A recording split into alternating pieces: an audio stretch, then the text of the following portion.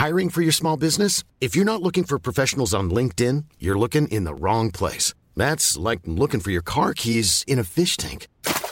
LinkedIn helps you hire professionals you can't find anywhere else, even those who aren't actively searching for a new job but might be open to the perfect role. In a given month, over 70% of LinkedIn users don't even visit other leading job sites. So start looking in the right place. With LinkedIn, you can hire professionals like a professional. Post your free job on linkedin.com/people today. It's that time of the year. Your vacation is coming up. You can already hear the beach waves, feel the warm breeze, relax, and think about work. You really, really want it all to work out while you're away. Monday.com gives you and the team that peace of mind. When all work is on one platform and everyone's in sync, things just flow. Wherever you are, tap the banner to go to Monday.com. Ready to pop the question? The jewelers at BlueNile.com have got sparkle down to a science with beautiful lab-grown diamonds worthy of your most brilliant moments. Their lab-grown diamonds are independently graded and guaranteed identical to natural diamonds, and they're ready to ship to your door. Go to BlueNile.com and use promo code LISTEN to get $50 off your purchase of $500 or more. That's code LISTEN at BlueNile.com for $50 off. BlueNile.com, code LISTEN. The GA Hour is sponsored by Paddy Power, home of the GA Hour Football ACA. I'm not finished yet. It took me a long time to get here. Both players have spoken with each other, and they regret what happened. They've had a frank discussion with each other, and both of them are keen to now focus on getting back their county jerseys. That these fellas will get such a shell shock next Saturday evening that we'll put them back in their asses for 10 years. So the master fixtures schedule is out, lads, for 2020. And some of the standout headlines from it, or little changes from it. These are these little changes that's going to push this status quo through Central Council. We might get to that in a little while.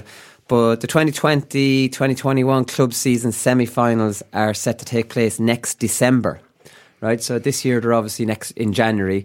In 2020, the semi-finals will be in December, and 2021 the final will be in January. So if they're fixing that, there isn't too much chance of that being ripped up with a brand new schedule that this fixtures task force, or restructure that this fixtures task force is after setting out. Another change is the Leinster football final and the Munster football final. One of the two will be on a Saturday evening. So Leinster football final this year is on a Saturday evening, Munster final is on a Sunday, and that'll alternate year on year. That seems to make sense to me under the current structure that none of us want. The pairings for phase 2 and 3 of the Super 8s will not be fixed until we see the outcome of the first round. So the winners will play the winners, the losers will play the losers. That will obviously make sure more teams will have something to play for on the last day, and that makes sense as well. So these are these incremental changes that John Horan's going to make sure to make to get his restructure the status quo from the fixtures task force through. There's going to be a 5-week club window between the end of the National League and the start of the Championship. That's going to be a club window. We've spoken plenty about that club window. How do you prepare for the Championship? It's bizarre. And the Under-20 Football Championship, as we know now, is going to be moved into February and March. So Conan and Conor are here with me, as usual. They're the kind of standout ones from it, but they're the little changes. Some of them are good changes, but then we have our Tier 2 next year, and these are these increments. I'll keep repeating myself. The worry is that these are these little improvements that are going to be made to push through the status quo option, which is one of the 3 fixtures task force recommendations, and get that through. Yeah. My brain is a bit fried trying to process it all, to be honest. And when I was looking at all the changes today, I was trying to think to myself, how many times has the calendar in the GAA changed in the last few years alone? I was trying to think, the hurling championship, the new hurling championship, the Super 8s, club month being introduced, the club finals being changed, the All Ireland finals being changed, and this is within the last 5 years. So I know, as you said, that the intention is always positive, but I think it's an acknowledgement or a recognition that the whole fixtures situation is a bit of a mess in the first place. But, you know, hopefully we'll get to that coming on with what the CPA are trying to do and stuff like that. But just interesting as well that when you said the club championship semi-finals are going to be on in December, so I just think come, you know, October, November next year, there could be carnage in terms of trying to get club championships and provincial championships finished in time. But at least hopefully that'll put pressure on various county boards to plan in advance and get those competitions finished in time. How much faith I have in those county boards to do that, I don't know, but hopefully we'll see. Yeah, all this without shortening the inter-county season by a little bit more probably is going to be very difficult, you know. Like, I mean, next Saturday on the 7th of December, this Saturday week, the O'Byrne Cup, the early season competitions start. Do you know what I mean? Like, this needs a radical overhaul. Like, these incremental changes won't work. There's too many. It's too messy. So I got an email from Pat Heffernan. He's a principal in a school in Mallow, and he's given out, from the school's point of view, of the under 20 being moved back until February, March. This is how complicated this thing is, that this didn't even enter my head. That this is completely impacting now on schools football, which senior school football is now under 19. So there's a massive crossover there between that and the under 20 competition. So he says to me in an email, as you're aware, inter-county football under 20 competitions will now commence from earlier from 2020 on. This is a disaster for second level competitions at provincial and All-Ireland level. Schools competitions at senior level are now under 19, but any lad on a county panel will be under savage pressure to mix both. Last year, our school Patrician Academy won the All-Ireland C football for the first time ever. It was huge for GA culture in our school. We also won the Cork College's senior football and senior B hurling, 4 trophies in school, which was amazing. So he's the GA coordinator in the school. And they have actually now taken the decision not to train any of our senior teams, as the lads are still involved in club competitions, minor, under 21, football and hurling. So, like, I mean, imagine saying in your school, for the welfare of your players, we're not going to train at all because there's too many of you playing in other competitions. Yeah, that's not right. It's not an easy fix with any of this, but we did say that potentially under 17, under 20 should be merged and played during the senior championship. There'd be no club on at that time, and if you're playing under 19 you can't play senior, and let them run parallel like the minor and senior championship, and let them play on the same weekends, and they can't cross over, and take them away from schools, play them in the summer when they're not talking about the leave insert, you know, like June and July, or after the leave insert in June and July, run it off then. There's a way to fix this, I'm sure of it. Yeah. Just moving them to cross over the school competitions, I don't know, I didn't think about that. Yeah, I'm just conscious that, like, if we do try to fix things and we make a bit of progress, there's always another competition that we throw in there. What about the schools? Or, like, you know, but that's I suppose a negotiation, and I was talking about the higher level schools being in the negotiations, but now secondary school need a representation to make sure that they get their piece of the pie. And this isn't a new phenomenon. It's very unfortunate for a school like that. Like, but I think back to 2002 when Mark Lynch was under 16 playing for Derry Minors, playing hurling for his club, playing under 16s, playing minor, you know, and he's playing with all these different teams, and that's 17 years ago. It's like, if you're the best players, unfortunately that's what happens. I don't think it should be, unfortunately, that's what happens, because you see hip problems in later life, knee problems, no, like all that, that's overtraining, and it's playing too many matches, and it should be alleviated. I don't think... but that's it. But he has to prioritise. Like, he can't. Like, the complaints. It's not easy for a 16, 17-year-old to prioritise. I don't think he should have their job. But your complaints are that, like, you know, the competitions are all, like, you know, they're running into each other. But, like, his way to, like, you know, go around that, he has to play for all of them. Apparently, like, he either has to prioritise, not train, or we're saying that every competition has to be 3 weeks long. You know, there's too many competitions. Yeah, I don't think so. I just don't put the under 20, merge under 17 or 19, so you don't have the mess, and then take them away from the school year and play them in the summer, and play them the exact same time as the senior inter-county, because no club activity will go on at that time. You know, for me, logically, that's solving a lot of these problems straight away. Do you know what I mean? 'Cause I do find, like, obviously a player should prioritise, but Jesus, you can put a guilt trip on a 16-year-old. Oh, yeah. Do you know what I mean? And like, we all did it because you love playing at the same time. It's not like the 16-year-old is even complaining about this, but for the good of the 16-year-old, you know, he shouldn't be asked to do it. The 16-year-old would be mad to play. I think it goes back. Like, I thought the task force's remit was going to be, like, you know, working off a blank canvas and, you know, changing everything from there. Unfortunately, that's what it should have been. But then the vote for the tiered championship seemed to have scuppered that, because I did see some of the, like, reports that the sort of what the tiered championship, what the task force were working on. They were talking about flipping the championship, like what you had suggested before. Bringing the league but they're two of the other suggestions. The worry is that they're not going to get through. They can't get through now, because John Horan rushed in this. Well, no, they can get through. John Horan is bringing the 3 proposals to Central Council, so they all get equal footing at Central Council. Yeah. But the issue here is, after these little changes and the GA president behind one of them, and there'll be heavy lobbying. Let's keep the status quo. None of these delegates will want change. The problem is that these other 2 and the CPA are much more behind the other 2. They're not negative against all 3. Yeah. They're just really negative against the status quo one, because it's interesting that the CPA, now that you mention them, they're trying to block this thing. Well, not block it with Central Council. Like, they're rattling cages. They're really smart, the CPA, when it comes down to it. So this is Tommy Kenny, who is a Kilmore clubman, and he's also a CPA member. So the Roscommon County Board have passed a motion, and they've asked the GA top officials to put its proposals to the clubs of the country.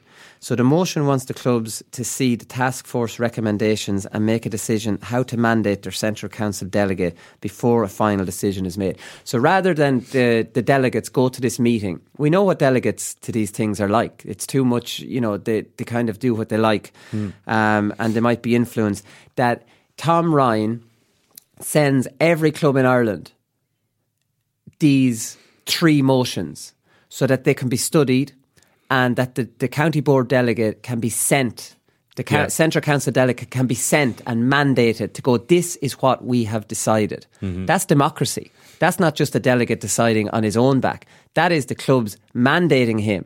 Now, obviously, how do we know, does he follow that mandate when he arrives there? That's GA politics. But that's the CPA being smart about this and maybe trying to take some little bit of control back from this Central Council, which I agree with them. This is a done deal if this reaches Central Council without the clubs getting involved and saying, hang on a minute, the status quo is not what we want. That's the last thing that should be decided on. Let's try for one of the other 2. So I thought it was a smart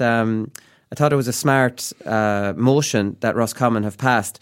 So he's asking Tom Ryan, he says that the recommendations of the Fixture Review Task Force are issued to all county boards by the Director General for consideration by the clubs in advance of being brought to Central Council. Smart enough? Yeah, I just wondered then about the timeline. How long would that take to do before they have to present out all county boards for all the clubs to consider, and then to get back with their submissions? Have we enough time? There should be enough time made to be put back. It's been, the Central Council meeting has been put back because of the CPA pulling out. So I don't know how far it's been put back. Well, just even after reading what it would have to be put back until clubs mandate and have seen them, which. That's democracy. That's what should happen. It's a delay, but it's a necessary delay, I suppose. But I suppose what's good about what Tommy Kenny did as well, it just reminds.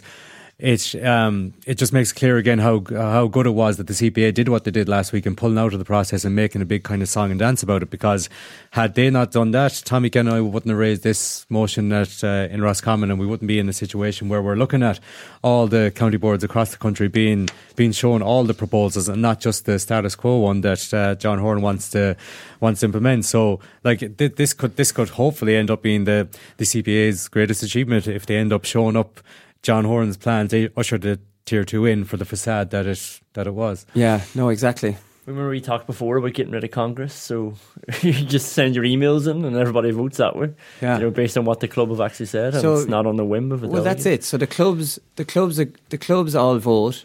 The county board tot up the votes. Which way do we vote? This way. Send that into Congress. No delegate. You don't need that Congress. Yeah. You don't need that. That could all be done probably online. You can't see how the delegate is voting anymore because Congress wouldn't allow the emotion for it to be shown to everybody. The delegate can just play his own game and do what he wants. It's not democracy, lads. It is not. Unanimously defeated from what I can rember as well. So, yeah, exactly. So like I said, the O'Byrne Cup starts and the pre-season competitions. I always say O'Byrne Cup because that's what I played. So Kevin Feely has been talking about the pre-season competitions. So Kildare play Longford and then play Wicklow a week later. It's mad that it's been pushed back. So he's given out. He says the GAA didn't shorten the calendar at all by bringing the All-Ireland final back a month. Well, back 3 weeks. They just moved the pre-season tournaments back a month. So we laughed at this time last year. It's gas. He says no one likes it. It means you have to go back training earlier. It will just lead to teams not treating them as competitive matches because it's too early and teams not entering in. They would be better without them, and from a player welfare point of view, it's probably not ideal. So just think about this. The league starts in February. If that was the start of the season, teams would start probably training back the start of December. You'd do a little bit of, casual twice a week on the field, doing some long distance running, and then you ramp it up through January. Now these are starting on the 7th of December. Teams are back in October. Do you know what I mean? Just give them bloody September until Christmas off, pretty much, to live their own lives and do their own thing. And they'll all stay in shape these days anyways. Why drag them back to group training for a competition to start on the 7th of December? Because I know people are saying, it's only a pre-season, you won't take it serious. There's a lot of players will take that very serious because there's a hierarchy in the squad that they want to climb up. So it's easy, you can't just say that. And there is a difference. I don't know if you obviously played pre-season competitions. There's a difference between that and playing challenge games. Mentally, there is. Yeah, it's much bigger, and it just takes more of a toll. And you've got a set schedule. It's not in your own time anymore. And when you're doing that from December, it's an official game. Oh, it's grim. Yeah. It's an official game. It is completely grim to be back on the 7th of December, and Feely's very strong on it. And look, this is all just. It's a load of nonsense. Why would they bring it back into that calendar year? Why not just get rid of them? I haven't heard of anybody who thought, except for someone like Dick Clerkin, who's in the pocket of the GAA.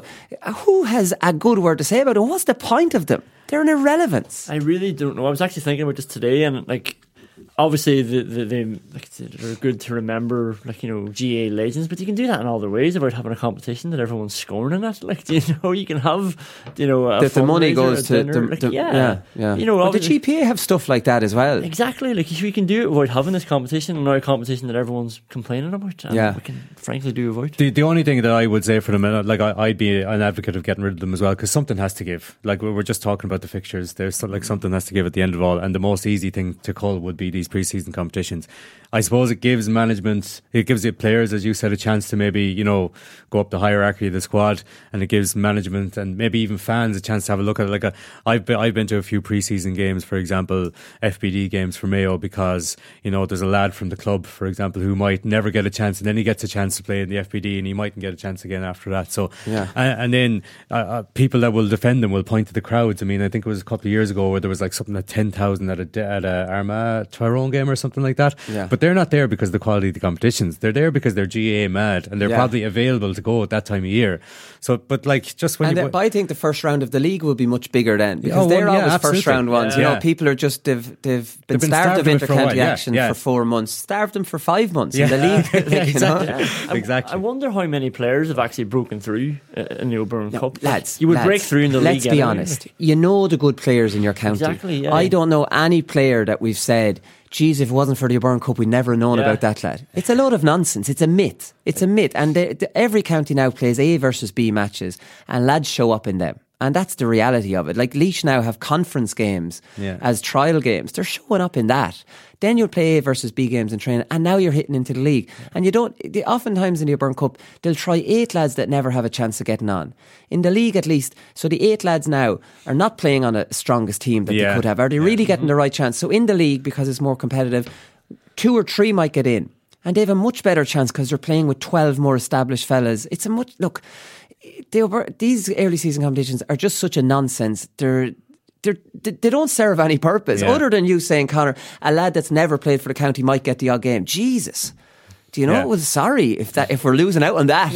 And I'm not putting that forward, that argument very strongly, to say. But I know the point you're making. It is different lads get to wear the county colours, but I wouldn't be too strong on keeping that tradition. Don't a lot of the proposals for the fixtures task force are the ones talked about for the CPA recommend getting rid of these? Everyone would be outside of the status quo. Outside of the status quo, do you know what I mean? So that says a lot too. Yeah, it does say a lot. So Desi Mohan and Vinnie Corey, 2 Clontibbert men, both retired. Desi Mohan hit Twitter yesterday afternoon, and Vinnie Corey said, look, we'll give him an hour or 2, and then I'll give him his moment of the sun, and then I'll hit them with mine. So 2 absolute stalwarts, 2 of the longest serving players currently, and the the most appearances, 2 players for Monaghan. So Corey started in 2003, Desi Moan started out in 2004. There was a stat from Colm Shalvey, he's a journalist. He says Vinnie Corey goes out with a county record of 184 senior appearances. He scored 525. How do people tot these things up? I always have a bit of admiration for someone who actually sits down and tots this. Vinnie Corey texts him. Unless Vinnie does, yeah. But I wouldn't know what I wouldn't know my appearances are very low, I'd say. Yeah, I'll tell you, I remember totting up something before about top scorers. Steve McDonough got straight on to me saying I scored 10 more points than that. Really? Yeah. Classic. He had totted him up himself. Yeah, but look, he prided himself on his scoring. I'd be more embarrassed of my scoring. But Desi Moan had 171 games and he scored 144. And he says they're Monaghan's top 2 for senior football championship appearances with 63 and 58. So there's some serious numbers. 2 fans' favourites, 2 legends. Desi Moan said, I just didn't want to be sitting on the bench or running up and down a sideline. I didn't want it to end that way, so I just felt it was the right time.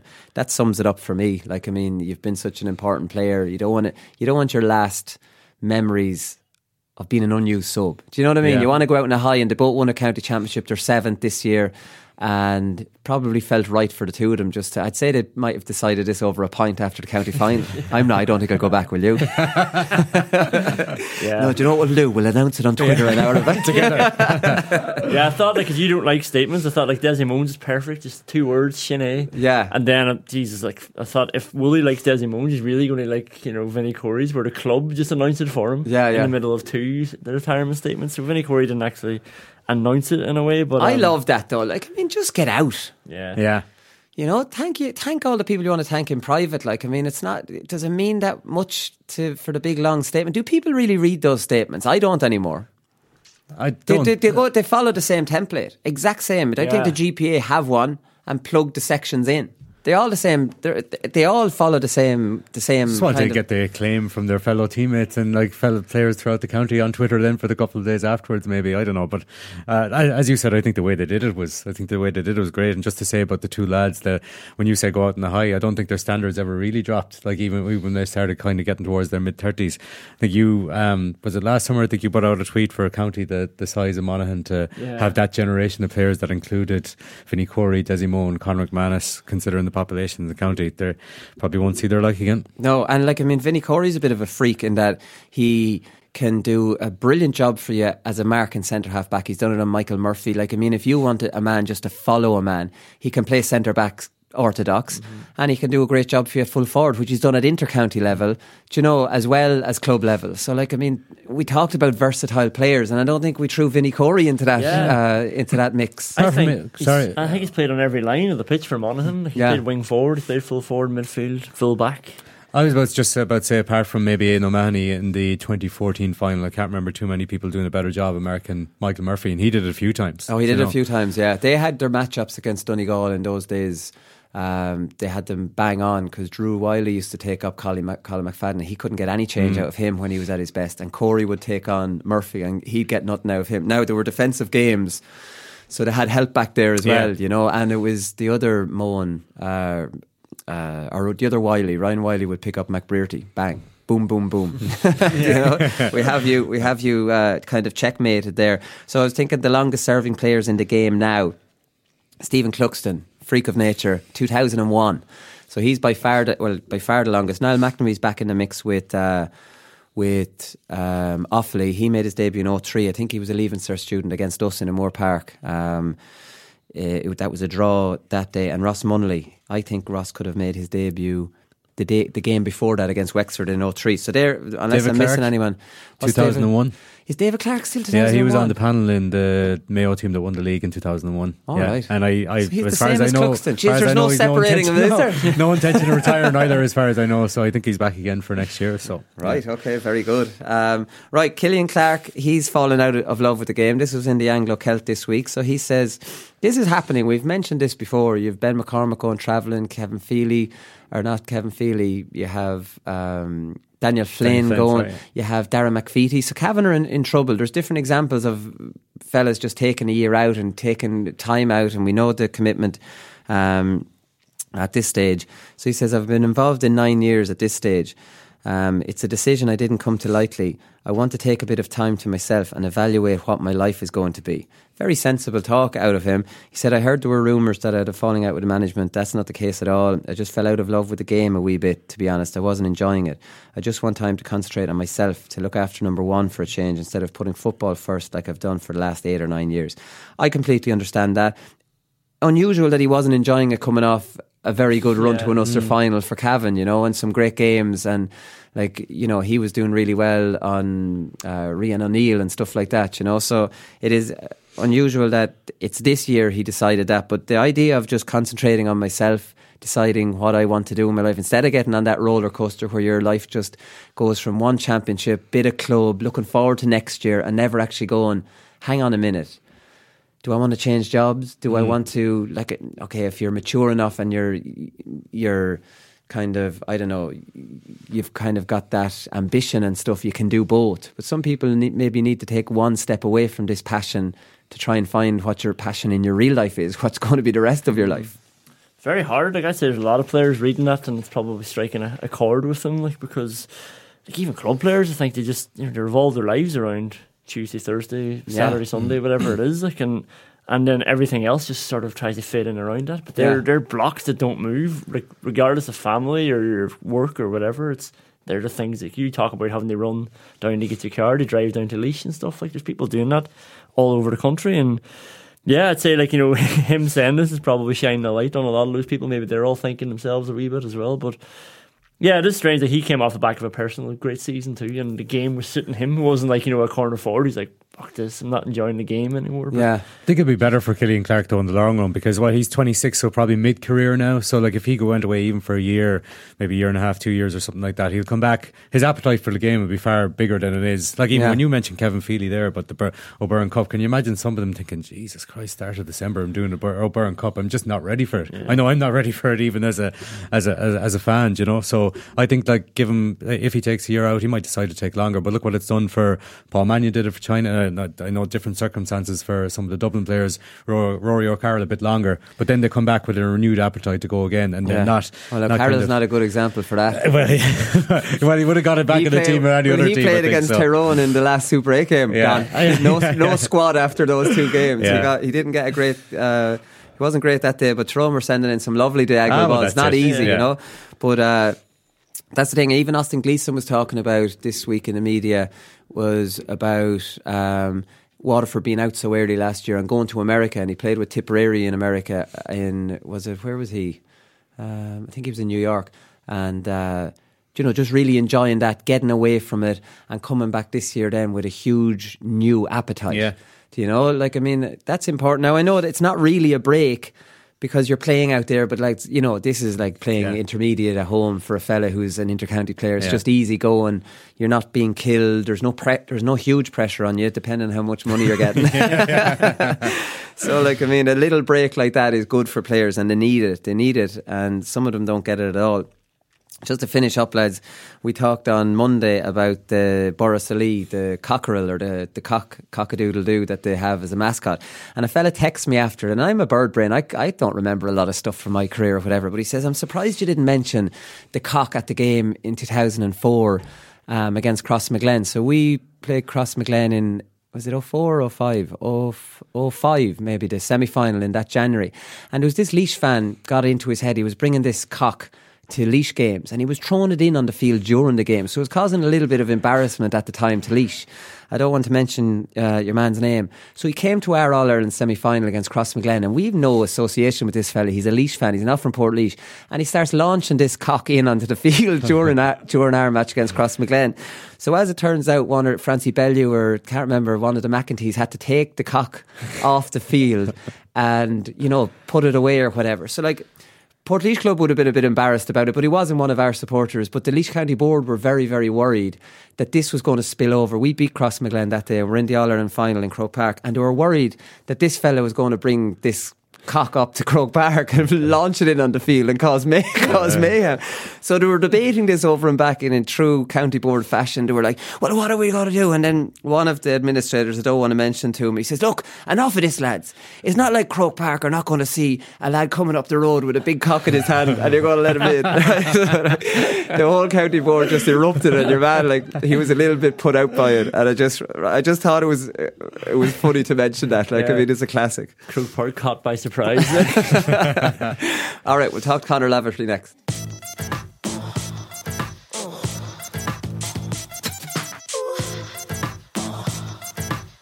Come here, I want you to talk us through the goal you scored in the county final after 15 seconds. I want you to tell me when you had goal on your mind. Yeah, you've probably had a few 15 seconds experiences yourself. Break me off, show me what you got, 'cause I don't want no 1 minute man. Alright, so the Ulster final is the live game on TG Cahir on Sunday. It's Kilcoo versus Naomh Conaill, and we have Kilcoo's captain, Conor Laverty, on the line now. Conor, how's it going? Not too bad, Willie. How's things? All good, all good. Come here, before we get into the interview, I want you to confirm or deny this quote. In Kilcoo, you go to mass, have a few sheep and play football. Confirm. So how many on the team are sheep farmers? It is all the Brannigans anyways, we know that. There could be 5 or 6 of us. Right. You're not though, you're in Trinity. You're a GEA coordinator in Trinity College.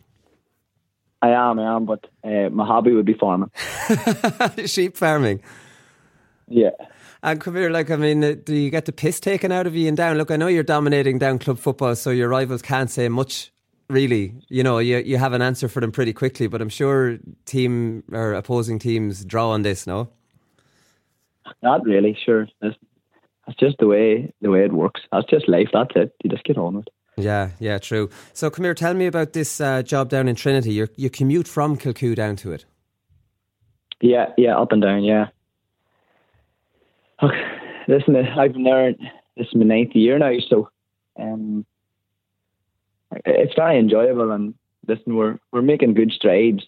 Listen, we're up against a lot of stronger GA, more predominantly GA colleges throughout Ireland, but particularly in Dublin, but Trinity Sport are putting a massive emphasis on putting good structures in place, and GA is now one of the performance sports, so we're getting a lot of benefits from that as well. Right, okay. And how long is the commute? It's about an hour and a half each way. All right, that's not too bad. It kind of sounds bad when you hear it, but an hour and a half's not too bad. No, it's not too bad, and it's once you get to Newry, sure, it's perfect down the road then. Yeah, no, that's true. Come here, you're completely immersed in the GA because your day job, like we've just mentioned, is GA. You're obviously captain of your club and you're over the minor team in your club. I was reading that when you were 16, you were over the Kilcoo under-12s. I just remember it was 16, 17, we managed under-12s, but I've been over our minors now this past number of years, and we were lucky enough this year to win the minor championship, and we're looking forward to the first round of Ulster now in 2 weeks' time. That's 2 weeks after this Sunday? A week after it actually. Right, okay. So what do you do outside of GEA? Do a bit of farming and spend time with my wee boys. Right, we're back to the sheep again now. Aye. But that's it. Like, I mean, I work in GEA as well, and like when I finish up working and looking at matches and stuff like that, I've been asked kind of to get involved in teams, and I'm kind of thinking, Jesus, I don't know if I have the appetite for that, but you obviously do. I was a primary school coach in Down for 9 years before I went to Trinity, and I just felt that at that time it was a wee bit challenging because I was coaching during the day, right, and then I was going in the evenings, and it was getting tough then.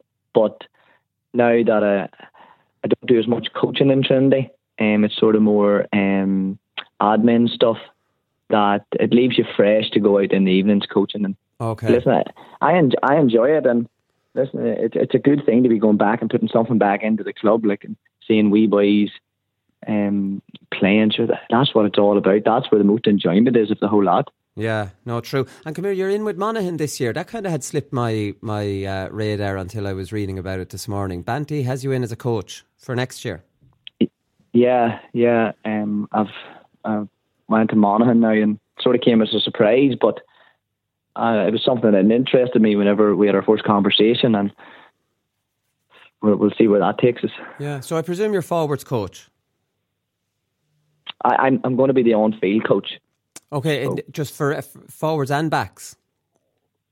Yeah, we're just going to be taking, myself and Peter Donnelly are going to be taking, David McKeegs as well, but we're going to be taking different parts of the whole session completely. So right. What does forward coaching involve now, Conor? Because I'm out of the game a little while, and obviously a lot of the games are dominated by bodies getting back behind the ball. Maybe not as drastic as they were, maybe 4 or 5 years ago, but it's still fairly prevalent. Like, what do you coach forwards now, for example, that you might not have got when you were coming up through the ranks? Maybe just scenario-based stuff. Yeah. More game-based stuff of setting the other team up in training to play similar to what way a team's going to play, and different scenarios that might happen in a game, and then hopefully your players will be adaptable in the game, but also they'll be ready, and they'll faced that challenge before, so it should be much easier to overcome whenever they're faced during the actual game itself. Right, so a lot of it would be like, intricate 3 or 4 hand pass moves with someone coming around on a loop, kind of a pre-planned thing like that. Maybe a wee bit of shape and different positions that you're going to take up. Are you going to be wide? Are you going to have width to your game or depth to your game? But it's just that whatever way the opposition sets up, you're going to have to talk about it and create that scenario and then try to deal with it. But it's good to let the players themselves work it out and then come back and give you feedback, because if you're telling players what to do, once they cross over the white line, it's them that's in the game, it's them that's playing the game. They're going to have to make the right decisions at the right time. Yeah. And another thing with players as well, if you tell them what to do and you go out to the next game and that doesn't work, they think you don't know what you're talking about. That happens a lot of the time. But I suppose that is the big thing of asking players to take ownership of things. And I know Jim Gavin does this, and the old-fashioned way of managing is to say my way or the highway. I haven't been involved in intercounty panels in a while, but I would be very surprised if the good teams do not get a lot of feedback from players, and get them to take ownership, obviously, of things like that. I think in the modern game, managers and coaches have to trust their players. I think that's key. The team that you're putting out in the field, that if you trust them, and of course everybody's going to make mistakes, but if they're trying their best and they're being honest, and you're being honest with them, then listen, you can always overcome anything. Yeah. Talk to us about Kilcoo this year then, because you won 6 in a row, wasn't it? And then lost last year to Burren, who would be big rivals of yours, definitely in the title ranks anyways. And then you came back this year, and now you're back in an Ulster final. So, I presume at the start of the year it was just winning back that down title was on your horizons. As a squad, whenever our new management came in, we just say that we're going to take each game at a time, and fully focus on the challenge ahead, whichever the opposition was, not looking too far ahead of ourselves. And probably in the back of our minds, it was to get our down title back, because that hurt us last year, and that we didn't perform on the day, and we felt that we let ourselves down. We probably let our parish down a wee bit. So we were delighted to get back to that, and we really have just been focusing just on the next game and on our own performance. Yeah, getting Mickey Moran and Conor Gilligan in as a management team for any club in the country is a bit of a coup. Once Paul had stepped away last year, we felt as a club that there was another kick in this team, and that we weren't finished, and we needed to make a statement, and we needed to get the best men available out there. And we were lucky in a way that we identified Mickey, and the club and the committee and our chairman were brilliant, and they went and got Mickey Moran, and then through that then we got Conleith.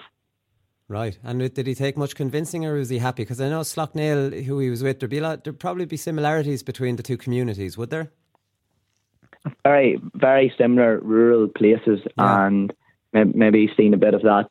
And then probably he had come up against us, so he knew the quality and what we had within our team. So, no, he was the only man that we spoke to.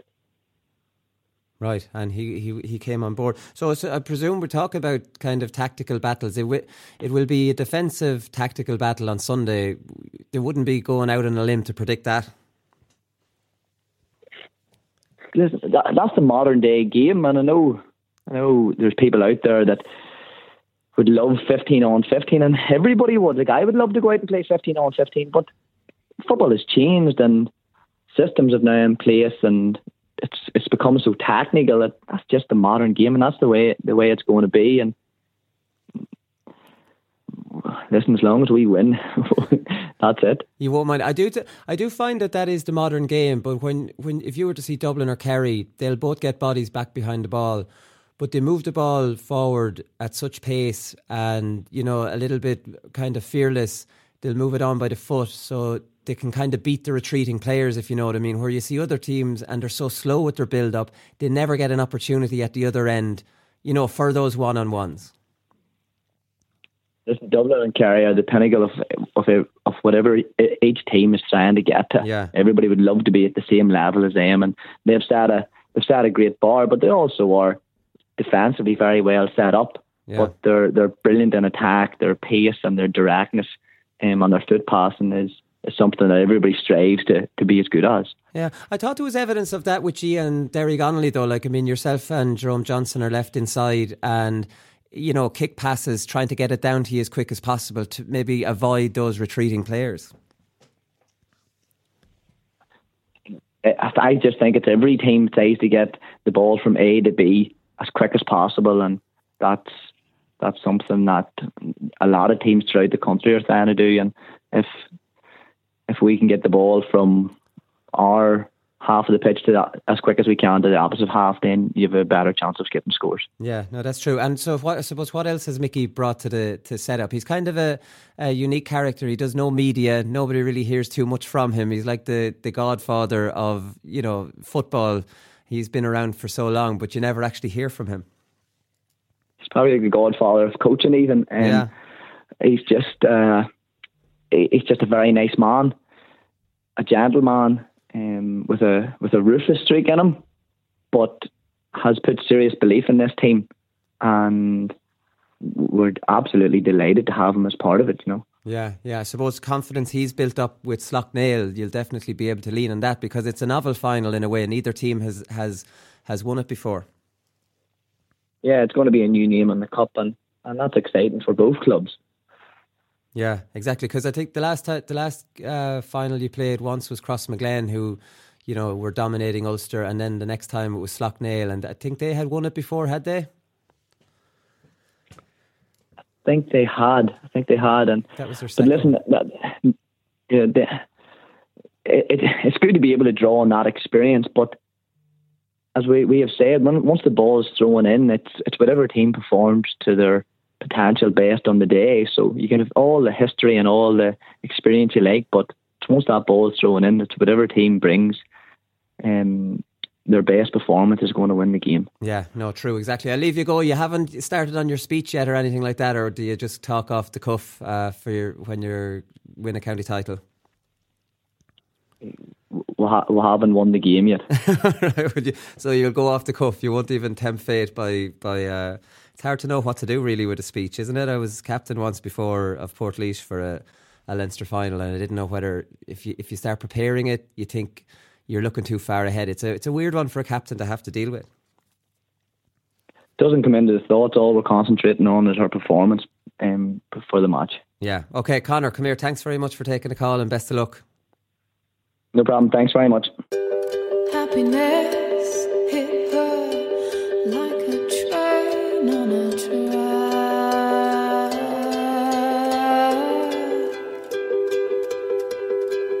I don't really know Jim anymore. Me and him were like best friends when we played, He's seen the light of Jesus, and I'm still like fighting the devil, The dog days are over. The dog days are done. Okay, so Paddy Power predictions, lads. We're into provincial final time, which is a great time of the year. There's no doubt about that. Conor Laverty, by the way, is a man of a few words. Probably made that life a little bit hard on me there, but look. He's got a big important game coming up, so we'll give him a pass for that. So the first one we're going to look at is Clonmel Commercials versus Nemo Rangers. Paddy Power have the betting in this one. Clonmel Commercials 2-1 outsiders, Nemo Rangers 8-15. As we know, they met in the final in 15 and Clonmel Commercials won it with the very last kick of the game. Big long ball by Seamus Kennedy. Not caught cleanly by Quinlivan. It broke down. Actually, the GAA tweeted out highlights of this during the week. I was looking at them. Paul Kerrigan has been doing the media this week. He said the sickening part is he didn't even have a chance for an equaliser. It was literally the last kick of the game. And that brings back memories to me. Have you ever been beaten by a score like that where you don't have a chance to get it back? It is sickening. Yeah. It's a horrible, horrible feeling. Even if you get one more attack and, you know, it doesn't work out. Yeah. But for the last goal to come in, final whistle, done. It's just heartbreaking stuff. Yeah. And the game is just over. It's over. Fans are on the pitch. Frustration, because actually Kerrigan missed a goal opportunity in the second half. He was through 1-on-1. He struck it well and it came off the outside of the post. So I'm sure this is haunting him. Look, geez, if I didn't even one chance of getting the ball, I could have made up for it or whatever. But this is what he was saying. Their heads would have been wandering, like, you know, towards, we're going to be, you know, Munster champions now, whatever, and then gone, just like in literally split second. Yeah. You know, so it's tough enough losing, but like to go from one emotion to, you know, the one extreme emotion to another in the space of a couple of seconds. That's the type of losses where the winning team's jumping around and all the other team are just lying on the ground. Yeah. Just gone. Just complete. There's nothing in the legs. The only natural reaction is just to fall to the ground. Photographer's dream. Yeah. Oh, the contrast. Yeah. So he's been talking about injuries, which I thought was interesting enough. This fella's a freak. We talked about this and Zach Toohey and different players who just don't suffer from injuries. So with Nemo, since I've togged out at senior, I've missed 2 games in 14 years. One was a suspension and the other was the first round of a championship, which was a meaningless game. That's what traditional clubs look at first round of championships as, meaningless games, right? And he says, with Cork, haven't missed too many games, none through injury, a couple due to selection. If a fella told me take Tuesday off, I'd find that hard. I pride myself on my availability. That's an incredible record of not getting injured. I was very surprised to hear that about Paul Kerrigan, you know, because just his style of play. Yeah, he runs pretty fast. Very stocky, very explosive, you know, so I thought he would have been very prone to hamstring injuries, quad injuries, soft tissue injuries. So it's just a testament to how and like when I saw that, I was like, I'm sure Paul Kerrigan has been like injured plenty of times. You know, if I hadn't known that, I would have said, he's had a fairly checkered career with injuries. Never mind, missed 2 games in 14 years. So it's obviously testament to what he does, you know, away from sometimes training. He looks to me, we talked about Richie McCarthy last week, sometimes he looks like he's carrying a bit of junk up top. Maybe he just has his chest built up a lot. He is stocky. He looks a bit rounded at the top. That maybe he could be a little bit fitter now. Maybe I don't want to be hard on him. I don't know what kind of fitness work he does. And what Conor's saying, like, I sometimes might assume then he's coming back from injury or something and he's getting himself back up to pace. Like, I don't know. Like, I know people, they put on weight in different areas and they put it on easier than others, but that is just like I remember you saying this before with somebody. Like, you just think that's luck. Yeah, I think it's genetics and luck. Yeah. Yeah, like, there has to be something that he's doing as well. Like, I'd say part of it is preparation. You know, like a lot of physios would say that like the soft tissue injuries should be drastically reduced because of the activation you can do and the work you can do to strengthen your hamstrings and stuff. But that activation's just so boring. But I'd say it's just I can't do that. You see them rolling around on them now. Before it's like I just want to get out and kick a few scores there. That activation, and they're down in a squat and they're walking sideways like a duck with the band around their ankles. I'd rather get injured, lads, than have to go through that shit. Was this happening for the over 40s? Was it all the lads out with the bands? One lad doing it. But you'd see the young lads in Portlaoise doing it when I'd be up training with the intermediates, and there'd be a few of them to be on their foam rollers, and then they'd be doing this activation. And you're trying to pick their brains about what the activation does, and sure, like, I mean, they're explaining it, and I don't know. It just shows your age. Like, I'm 41. I have no interest in that. Like, I mean, I don't want to say it's no good. You know, you're not going to question sports science or whatever, but at the same time, it's not for me. Yeah, like, it's incredible. Not in my day, lads. But like, you know, when you have to do 30 minutes of it, you're sort of thinking, geez, I could be lifting weights here. You know, you could be it seems like it's not useful. Productive. Yeah, that's it. And like, she had an experience with a physio recently, and I'd always go back every week, and he'd be like, "Were you doing the stretches?" And you're like, "Yeah." Always lying to the physio about the stretches. Have you ever followed them to a T? You don't, do you? No, that's it. Like, I wish I did, because then he's always asking me which one was the worst, or do you remember what they all were, and then you're trying to remember what it was last week that he showed me. You'd never follow the physio's recommend, but they give you too many anyways. Like, I mean, some of them, there could be 4 or 5 different ones, and they explain it to you there. Do you have all them? Yeah. No intentions of doing these. But they know then, when they're stretching you out, they know if you've done your work or not. And then you go, what's your pain threshold? And you're like, 4, it's fine. Rather than you're in agony there. Yeah, no, it's definitely. Look, listen, that's what they have to do now. And you suppose the inter-county lads getting there early and doing all that activation and stuff. And it obviously does work. One thing I did say the last time we were talking about this is that I had done everything with my hamstrings and I was still pulling them. And I suppose everything as regards stretching them out, making sure they're okay, getting rubs on them. But one thing I didn't do enough of was leg weights, because I always thought I'd lose my speed. And now that I've started doing leg weights and haven't pulled my hamstring all this year, I'm thinking, Jesus, if only I had done the weight. Well, Mick O'Dwyer didn't allow us to do weights, and that's when I did it the worst. Back in 2003, I missed the best year Laois ever had, when I had a brilliant league. And then when Liam Kearns started, I kind of half-heartedly did them because I started doing them and my legs were so bloody sore I couldn't run. And I was like, am I trying to get on this team, or am I doing stupid leg weights? That was my attitude. So I just gave up the leg weights on the quiet. Because when you're trying in January, February to impress a new manager, you want to be sprightly. You don't want to have your legs completely dead. The more you do them, you don't get sore anymore. That's it. Yeah. but at the start, with a new manager, you see, with a new manager, you can't take that risk. That's it. And you're trying to perform at training, so you're trying to be peak. Exactly. Yeah. With a new manager, you nearly have to be at championship pace earlier, much earlier. To be making sure you're in the mix. So Seamus Kennedy was talking about Clonmel Commercials, and they've had a bit of a turnover since 2015. He says we've probably 6 or 7 lads facing into their first Munster Club final. It's new to them, but there's a good few of us who have had the experience, which is good. The younger lads can draw on that. So I'll give Nemo Rangers a reluctant nod. This is in Fraherfield. This is the game. This is a deferred game, and I think this should be the live game, lads. Kilcoo, Naomh Conaill, we'll get on to that. That's going to be a boring game. It's just going to be boring. This won't be as boring.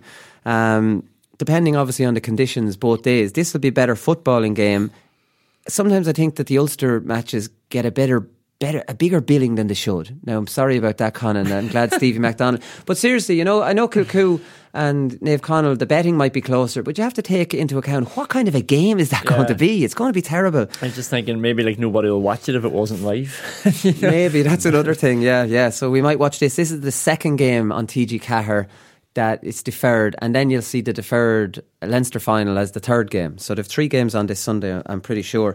What are we going to go in this one, lads? Clonmel Commercials. I'm going to go with Nemo. Only the revenge factor and the fact that they're favourites. They'll have no lack of motivation for this one. A great victory for football people from Seamus Kennedy. So he was saying people think it's only hard going from football to hurling. Yeah, but he said it's hard to get his eye in when he's going from hurling to football. So it's about time somebody said it. You can stick your chest out now. I remember even going back when you're a young fella, going from Gaelic football season into soccer season. So I was centre back in soccer, and one of the 2 centre halves. So you'd be dealing with high balls, and you're coming off GA season, and you're running to this ball.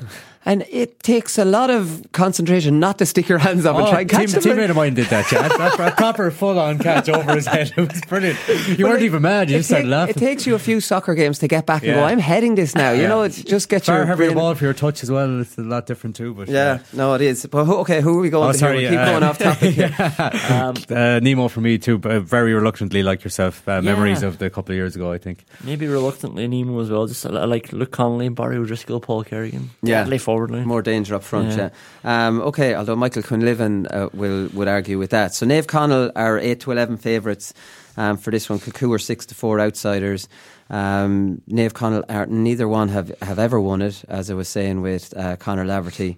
Leo McClune was talking about during the week. You were talking to him as well, Conan. Guidor showed the way. There's room in Ulster for Donegal teams to advance. So we know Guidor last year won it, and it was 43 years. It was only the second ever Donegal team. A mad statistic. Maybe that's given him the little motivation to go, here, wait a second now. I'm sure they've always wanted to win it, but it probably does give that bit of confidence, and to say we're current Ulster champions, instead of maybe the feeling going, geez, we're a little bit off those teams, you know what I mean, in Ulster. So it probably has given him a little shot in confidence. Yeah, that's great. I actually showed him a picture of a pile of Glanty's boys in this hydro pool. They're all squashed in. And he said it was between the second replay and the third replay of the county final. So I was like, oh, did you do that before the Ulster game then against Castlereagh? And he was like, no, I think we recovered a different way that time. Like, so he was saying they were out for 2 nights in between that game. So they did celebrate it. And it's actually interesting. I was talking to somebody yesterday about Mickey Moore and Kilcoo. And we were sort of thinking they'd gone backwards a little bit, or they weren't at the same heights. And apparently Moore said that Kilcoo really relied on their pace. They were just running through people, whereas now it's harder to run through people because everybody's more defensive and they're stronger and fitter themselves. So that was an interesting one, and maybe it's changed his approach with them over the years. But it's a long-winded way of saying that I don't know who's going to win this game, so I'm going to wait for you two. I think Naomh Conaill are bankers for this, lads. I think it's going to be an arm wrestle, and there's probably no better team in the country. The gas thing is, and I was talking to Conor, is like the reason Naomh Conaill are usually in stalemates is that they don't really try to attack too fast.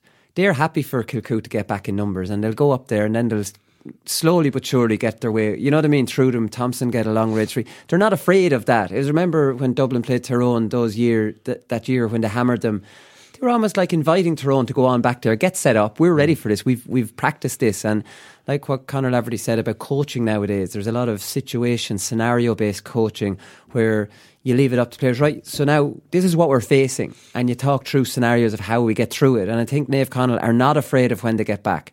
I think Kilcoo, on the other hand, might use the kick pass a little bit faster to try and get it down there before Naomh Conaill can set up, which is a bit of a contrast in the two styles. But we know Dublin, Kerry, like I mentioned to Conor, they'll immediately try and attack at serious pace to get those one-on-ones. Do you know what I mean? Because the one-on-ones are on with most teams now, because most teams are attacking with everybody, you know? So get it down the other end of the field quickly. I think the problem why games turn into stalemates is some teams don't attack at that pace and they're happy with stalemates. You know what I mean? At both ends, because maybe that suits them. They're better at both. They're just better at that. And I think Naomh Conaill, when there's a stalemate at both ends, for most attacks, they'll beat Kilcoo at that. So that's why I'm going for Naomh Conaill. Yeah, I'm going on what I saw of Kilcoo last time. I wasn't awful. Hope that all made sense, by the way. No, it did. I wasn't awful impressed, and I thought actually Conor Laverty and the Jerome Johnson were a bit isolated in attack as well. I just think and their biggest threat actually came from Aaron Brannigan. I thought from centre back. I think he got 1-1 on the day.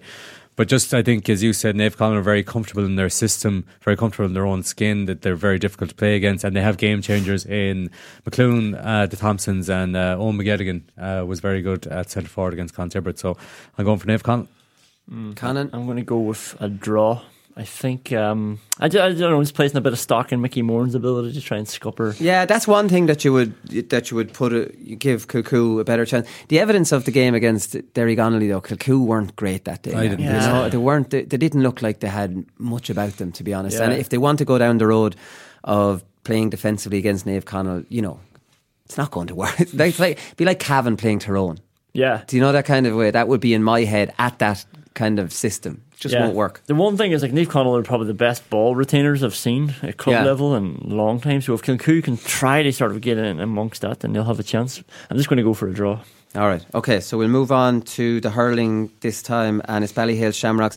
Obviously, against St Mullins, Ballyhale Shamrocks are 1-14, lads. So let's not beat around the bush about saying Ballyhale Shamrocks will win this Leinster final. You'd be amazed if they don't. St Mullins are 8-1. Like, I mean, for St Mullins even to get to the final has been an absolutely incredible journey. You know, from receiving a walkover in the Carlow semi-final. There's only 4 teams in Carlow, so they had to buy straight into the county final if they wanted it. As a club, they said no, we don't want this.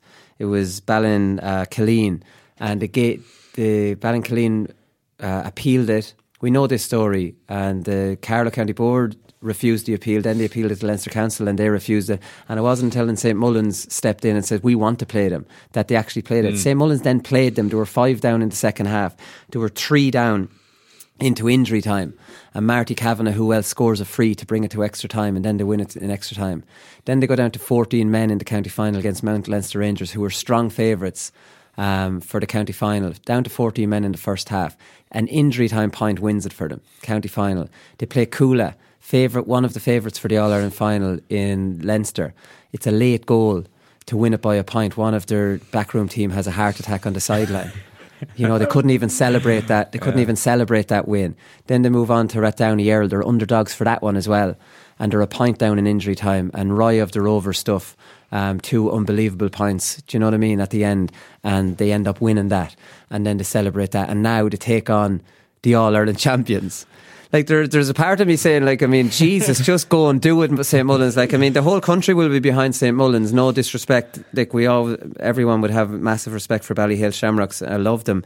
But Jesus, St. Mullins deserved to win this one. It's not to dismiss their chances, but they've already had the most amazing season ever. They'll be talking about this season for years to come. Just we went through everything there, like, but I still the 8-1, like that strikes me as an awful. Like these lads be cool. It'd be worth a tenner. Yeah, maybe, yeah. It's in Moore Park. Yeah.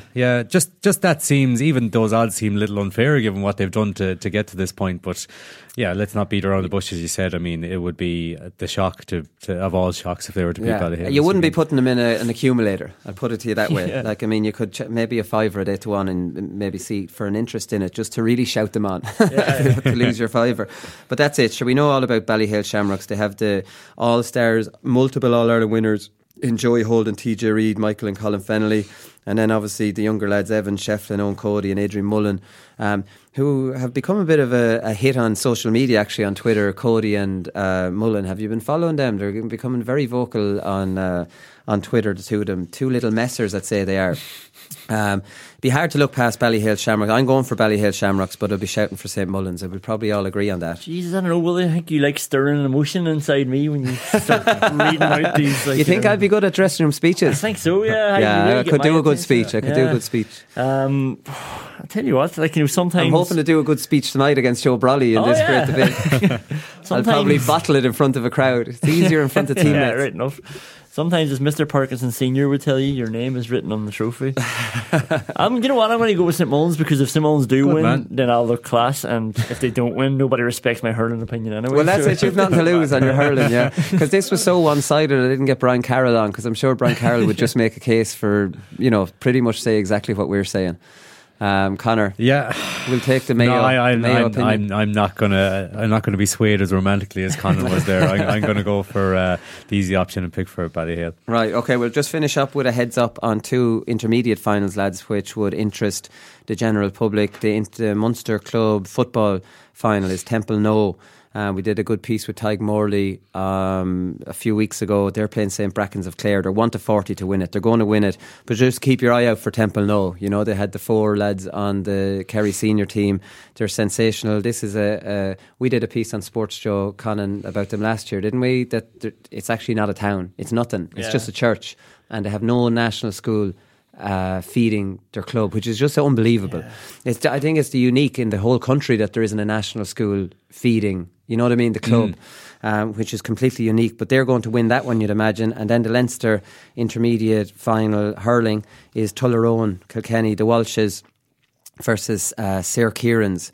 That's Joe Bergen's club, I'm fairly sure, and that's in Nolan Park. So that was obviously decided before the championship started. So Tullaroan, you'd imagine, they're 3-10 favourites to beat Sir Kieran's, who are 3-1. Home advantage, definitely. And I don't think anybody would begrudging Tommy Walsh Leinster Club hurling championship. Let's just hope that if he's enjoying a moment with his father, a local reporter doesn't prize them apart. Maybe he's learnt his lesson. So look, we're not going to get predictions on that, lads, because they're fairly obvious. That, you know, Temple No and Tullaroan, 2 of the more high profile intermediate clubs, you'd have to say. Right, listen, we'll leave it there. We will be back on Monday and we'll review all the finals, and we'll talk to you then. Good luck. The GA Hour is sponsored by Paddy Power, home of the GA Hour Football ACA. I'm not finished yet. It took me a long time to get here.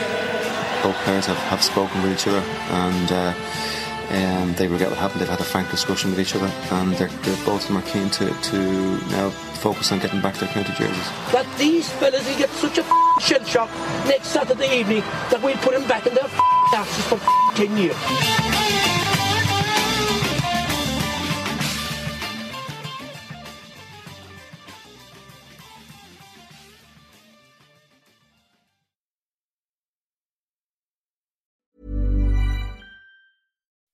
When you make decisions for your company, you look for the no-brainers. If you have a lot of mailing to do, Stamps.com is the ultimate no-brainer. Use the Stamps.com mobile app to mail everything you need to keep your business running with up to 89% off USPS and UPS. Make the same no-brainer decision as over 1 million other businesses with Stamps.com. Use code PROGRAM for a special offer. That's Stamps.com, code PROGRAM.